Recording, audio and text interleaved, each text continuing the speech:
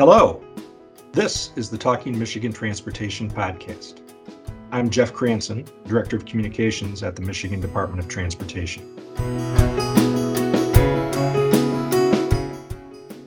Today, we're going to focus on the next successful sale of Rebuilding Michigan bonds. First, I'll be talking with Patrick McCarthy, Finance Director at MDOT, and now a veteran of the podcast, and he'll explain why the market has been so favorable, and this is a really good time to close on another round of bonds to continue Governor Gretchen Whitmer's ambitious plan to rebuild as many Michigan freeways as possible. And secondly, I'll be talking with Suzanne Shank of Siebert Williams Shank & Company. She's a president and equity owner and has managed several MDOT bond sales in the past, and she'll give us the perspective of a financial services firm. So again, first, I'm with Patrick McCarthy, who is the Director of the Bureau of Finance at MDOT, a veteran of the podcast, and becoming quite a veteran of these bond deals. Patrick, thanks for taking time to talk to us about this. Thanks for having me, Jeff. So we're celebrating now the closing on the second round, or tranche, a word that I see that people in the world of finance like, of bonds to deliver the governor's Rebuilding Michigan program. It's another $800 million in principal, and the proceeds are once again topping $1 billion. So I guess market conditions have stayed very similar because those numbers are about the same as a year ago, right? Yeah, they're very similar to what we issued last August and September. We brought in a little over $1 billion last year on an $800 million principal, and we're doing the same thing with this second round or tranche of bonds for the Governor's Rebuilding Michigan program. Interest rates have stayed fairly stable over the last year, and our bond ratings have stayed consistent. We're a very highly rated issuer, so the attractiveness of the bonds that we're issuing is still there, and people are willing to pay a premium to invest in our infrastructure and our debt. I mean, overall, these any offerings by a state department, a state DOT, seem pretty safe from a risk standpoint. That's why they're usually good investments. But talk about those ratings, I guess, and put those in context for us. Sure. Our Moody's and S&P ratings from this bond deal were at the very high end of the ratings that are offered by those agencies. A AA plus and an AA2 rating from both of those agencies. Those reflect the department's ongoing efforts to manage our debt, as well as our constitutionally restricted revenues that we have that support our programs and our debt service. We have a very strong commission policy that requires us to never end up with more than 4 times coverage on our bonds, meaning that we would never spend more than 25% of our revenues on our debt service, which is even more stringent or strict than what the Constitution or Act 51 allows, which is allowing us to spend up to 50% of our revenues on debt service. So the rating agencies are reflecting that strong debt management and our strong revenue sources with the positive ratings that they give us when we go to the market. So when you talk about that policy that dictates the 4 times coverage, that's the State Transportation Commission that authorized this sale of bonds in the first place. You're an accountant, kind of risk-averse kind of guy, and yet you've been, an advocate of this because of market conditions and the ability to get money now at low interest rates and stretch it out. And we've talked about how, the debt that we're incurring by doing this bonding is really nothing compared to the debt that we're heaping on future generations by letting the system continue to crumble. Could you talk about what has made you, a supporter of this plan? Sure, absolutely. As we've been stating for as long as I've been with MDOT, we just don't have the revenues coming in to support keeping our roads and bridges in the conditions that we are intending to, or that we would like to, keeping them at 90% good and fair condition. And every year that we don't invest an appropriate amount of money in our roads, they will continue to decline, causing us to have to spend more and more money to repair them. The maintenance gets more expensive, and then when it is time to replace them, they're significantly more expensive than if we'd kept them in decent shape. So the interest rates that we're paying on this Rebuilding Michigan debt is going to average about 2.3%, which is remarkable. When we were issuing bonds 10 and 15 years ago, we were paying closer to 5% interest to the investor in the bonds. So we're only paying this very minimal amount of interest. At the same time, these roads would end up costing us more every year as they continue to decline in condition. So taking this investment, taking these bonded debt proceeds and investing them into these 49 projects is really reducing the citizens' delay time while they're driving around. It's preventing the department from needing to go out every 3 to 5 years to do pretty heavy maintenance on them and not really fixing them with a long-term fix, which is something that the director has pointed out, that sometimes the roads look great after they get done with the work on them, but we just did a fix that we could afford to do with the resources that we have available. With the money that we're bonding for right now with Rebuilding Michigan, we're able to fix these roads correctly and with a long-term solution that we can then get the 30, 40, 50-year lifetime out of the work that's being done now, which is also reflected in the fact that the users of those roadways over the next 25 to 30 years are the people that will be helping to pay back the debt service when we built these roads through their registration and fuel taxes. Yeah, I think you make a really good point about not just thinking in terms of what you pay now at the pump or when you register your car, but think of delays and sitting in traffic, and whether you're a commercial interest, trying to get goods to market, or you're just a commuter, time is still money. And that's why we have a user delay cost formula and a calculation for that. And yeah, the more we have to be out there just resurfacing something every few years, the more you're delayed. So I think that's a really good way to frame it. Well, this puts us not quite even halfway to the total that was authorized by the commission, the $3.5 billion. What can we expect next? Well, the department is continuing to let the projects or award the construction projects. And so we've got ongoing construction. If you're driving around the state of Michigan, you are seeing the results of this Rebuilding Michigan program. Around the Lansing area, for sure, you're seeing quite a few projects that are being funded with these bonds. We will continue to deliver the 49 projects sometime, probably again next fall, in this August timeframe of 2022. We will do the third tranche of the bonding.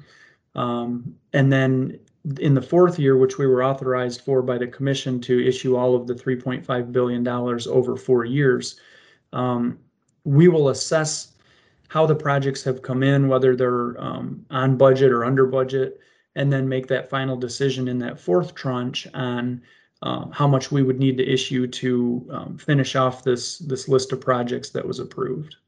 So we found out last week, I think, the latest updates from planning, because we were being asked all kinds of questions, obviously, when the infrastructure bill passed the Senate.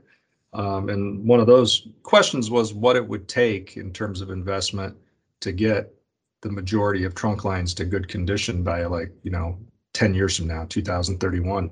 And the number is astounding. It would be $1.9 billion extra that we have to invest. Since that's not happening anytime soon, we're not going to see any legislative relief. I think you make a good case for why we need to do what we can and use the tools that we have, and bonding is a good one. So in terms of past bonding and continuing to monitor the market and the interest rates and save money, can you talk about the most recent refunding? Sure. Thanks. As part of this new money deal that we're closing on right now, We also took advantage of the interest rates that are in the market right now, and we're refunding the 2011 trunk line bonds. So we issued bonds 10 years ago, and they're now callable. We can call them back and replace them with lower interest bonds that we would issue now. And we're going to replace $68 million of bonds.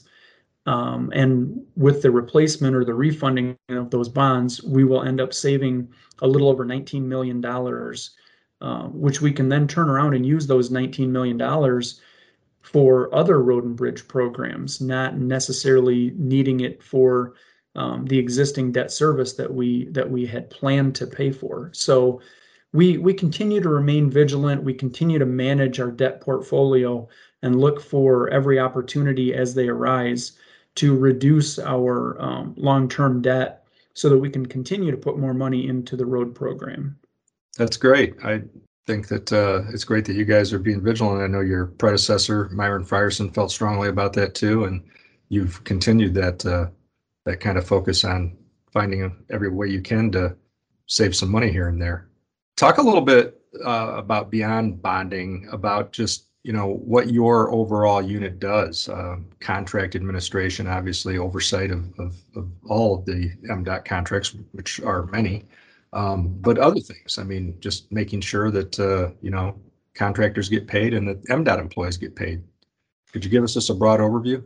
Yeah, absolutely. So we do have our contract services area, which does the coordination and the pre-qualification and the payment for our consultants and our contractors. So we support the advertisement and award of construction and consultant contracts. We do normal procurement, which is dealing with any of the maintenance activities and items that wouldn't necessarily be federally funded, but still have to make sure we follow all of the DTMB rules and regulations for a proper procurement. We have our budget area that's responsible for developing and working with the state budget office to put together the governor's budget proposal, and then we negotiate or assist with negotiations with the legislature to get a final budget passed. We have our project accounting and billing, so we coordinate with the federal agencies to make sure that we obligate all of our projects correctly and draw down our federal funds that we use for all the expenditures that we've incurred on federally participating projects, not just federal highway, but also aeronautics, transit, and rail. And then we also have administrative functions in my office. We deal with the mailroom functions and the warehouse and our print functions, as well as phones and facilities. That stuff falls under the administrative side of what our bureau is responsible for managing. And then the last item, not the least, but the last, we also are responsible for doing all of the accounting for 4 departments. Not just MDOT's accounting and book closing, cashiering functions, but we also do that for 3 other state departments. And this was an initiative that was started more than 10 years ago when they tried to consolidate accounting functions, looking for consistency and efficiency by not having every department need to have their own account office. Well, thanks, Patrick. That's a good overview, and I think it's good to peek behind the curtain a little bit and let people know some of the behind the scenes things that go on to make the system work. So thank you once again. Thanks for having me, Jeff. I appreciate it. Okay, and I'll be back in just a minute for my conversation with Suzanne Shank about the financial processing of this bond deal. If you need to get out and stretch your legs, don't forget about the annual Mackinac Bridge Walk. Make your plans to attend the walk on Labor Day and take in some of the best views in the state of Michigan on the Mighty Mac. For more information, go to MackinacBridge.org/walk. So once again, we're back, and now I'm speaking with Suzanne Shank, who is president and the largest equity owner of Shank Williams Cisneros and Company, and CEO of Siebert Williams Shank and Company. And she's going to talk about her firm's role in underwriting this latest bond deal. But let's start first, Suzanne, with a little bit of your background and your Michigan connections and your firm. Thank you, and great to chat with you this afternoon. My firm, Siebert Williams Shank, is coming up on our 25th year anniversary. I was one of the original founders of the firm back in 1996, and we are the largest and highest ranked minority and woman-owned firm in the country. We are the highest ranked for fixed income transactions in both the municipal and corporate sectors, as well as participating in equity IPOs. And we believe we're the only national investment bank that is both majority women-owned and majority minority-owned. Well, that's great. Congratulations. Thank you. So can you talk a little bit about how you got into these kinds of deals with like municipal bonds and state agencies? Well, I began my professional career after graduating from Georgia Tech as a civil engineer, working for General Dynamics many years ago, and then transitioned to the world of finance, where I then wanted to work on financing infrastructure projects rather than designing them after going to Wharton Business School.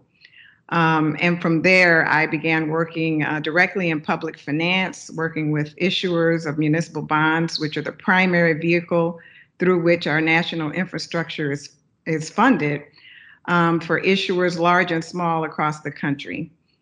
Obviously, with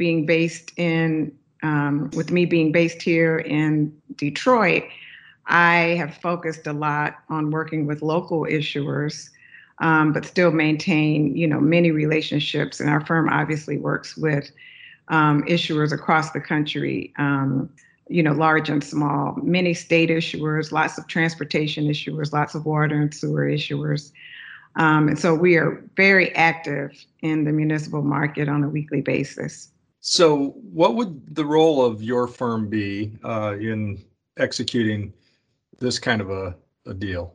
So our firm was hired as one of the underwriters, in this case, co-senior manager, to really serve as an intermediary between those who want to buy the bonds versus and the state, which is selling the bonds. And so our goal is to help find investors who want to purchase these bonds at the lowest possible rates. And that's why the state, hires underwriters to participate in these transactions, because we are in the market daily trading with investors who are looking to buy bonds, but also in the primary and secondary markets. So how do you locate those investors, or how do they locate you? Oh, well, we have well-established relationships. We have a powerful fixed income sales force that is in constant contact. We happen to be very active, not only in the primary market where we're bringing new transactions such as this one, but we're very active also in the secondary market. So even when there's not new product in the market, we're constantly trading bonds and supporting our clients on the municipal side with respect to keeping activity in their securities. So what could you say about the buyers for these kinds of bonds when MDOT issues this kind of bond sale? Yeah, the key buyers are generally large institutions, many of them asset managers who have manage money for individuals. There are individual investors who are also able to go in with orders through their brokers. But generally, especially at the levels of rates today, all of the bonds that were offered, their yields were through 2%. So just as you see, homeowners refinancing their mortgages, there have been few times it's been more advantageous to enter the bond market. And despite that, there was robust demand for the bonds and, solid buy and hold investors who came in and put in orders and supported the deal.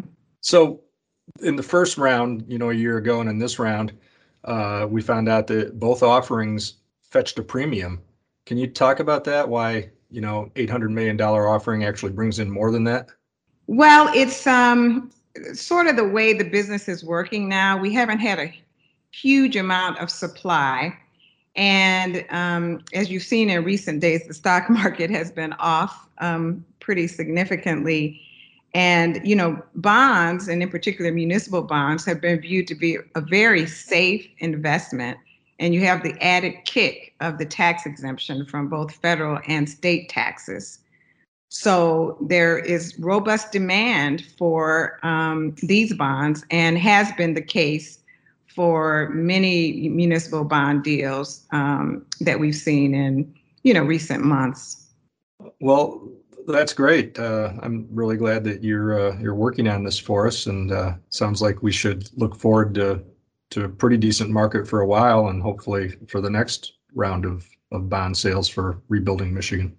Yes, we certainly do need it. As you may know, the American Society of Civil Engineers has rated for many years our infrastructure, has given it a D grade. I think this year they rated our infrastructure overall as a C grade, but our roads, they still ranked at D. So we do really need to continue to make consistent long-term investment to ensure the resilience of our infrastructure. Oh yeah, I mean it's decades of underinvestment in Michigan, and something that I've talked to media about quite often, and Patrick and I have talked about a lot too, is that sure, I understand some people's reticence at taking on debt, but when you look at what you can get money for right now versus the debt we're heaping on our children and grandchildren by letting the system continue to crumble, I don't think it's a tough decision. I agree wholeheartedly. Remember, you're talking to a civil engineer by training, so I agree from every vantage point with that. And I mean, we're starting to make, a bit of progress. I think these financings are doing, a big step in the right direction for our state. Yeah. Well, thank you, Suzanne, again, for taking time to talk with me about this. I really appreciate it.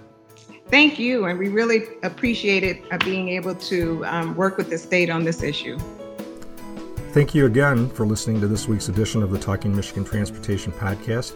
I would like to thank Randy Dubler and Corey Peedy for engineering this week's podcast. To subscribe to show notes and more, go to Apple Podcasts and search for Talking Michigan Transportation.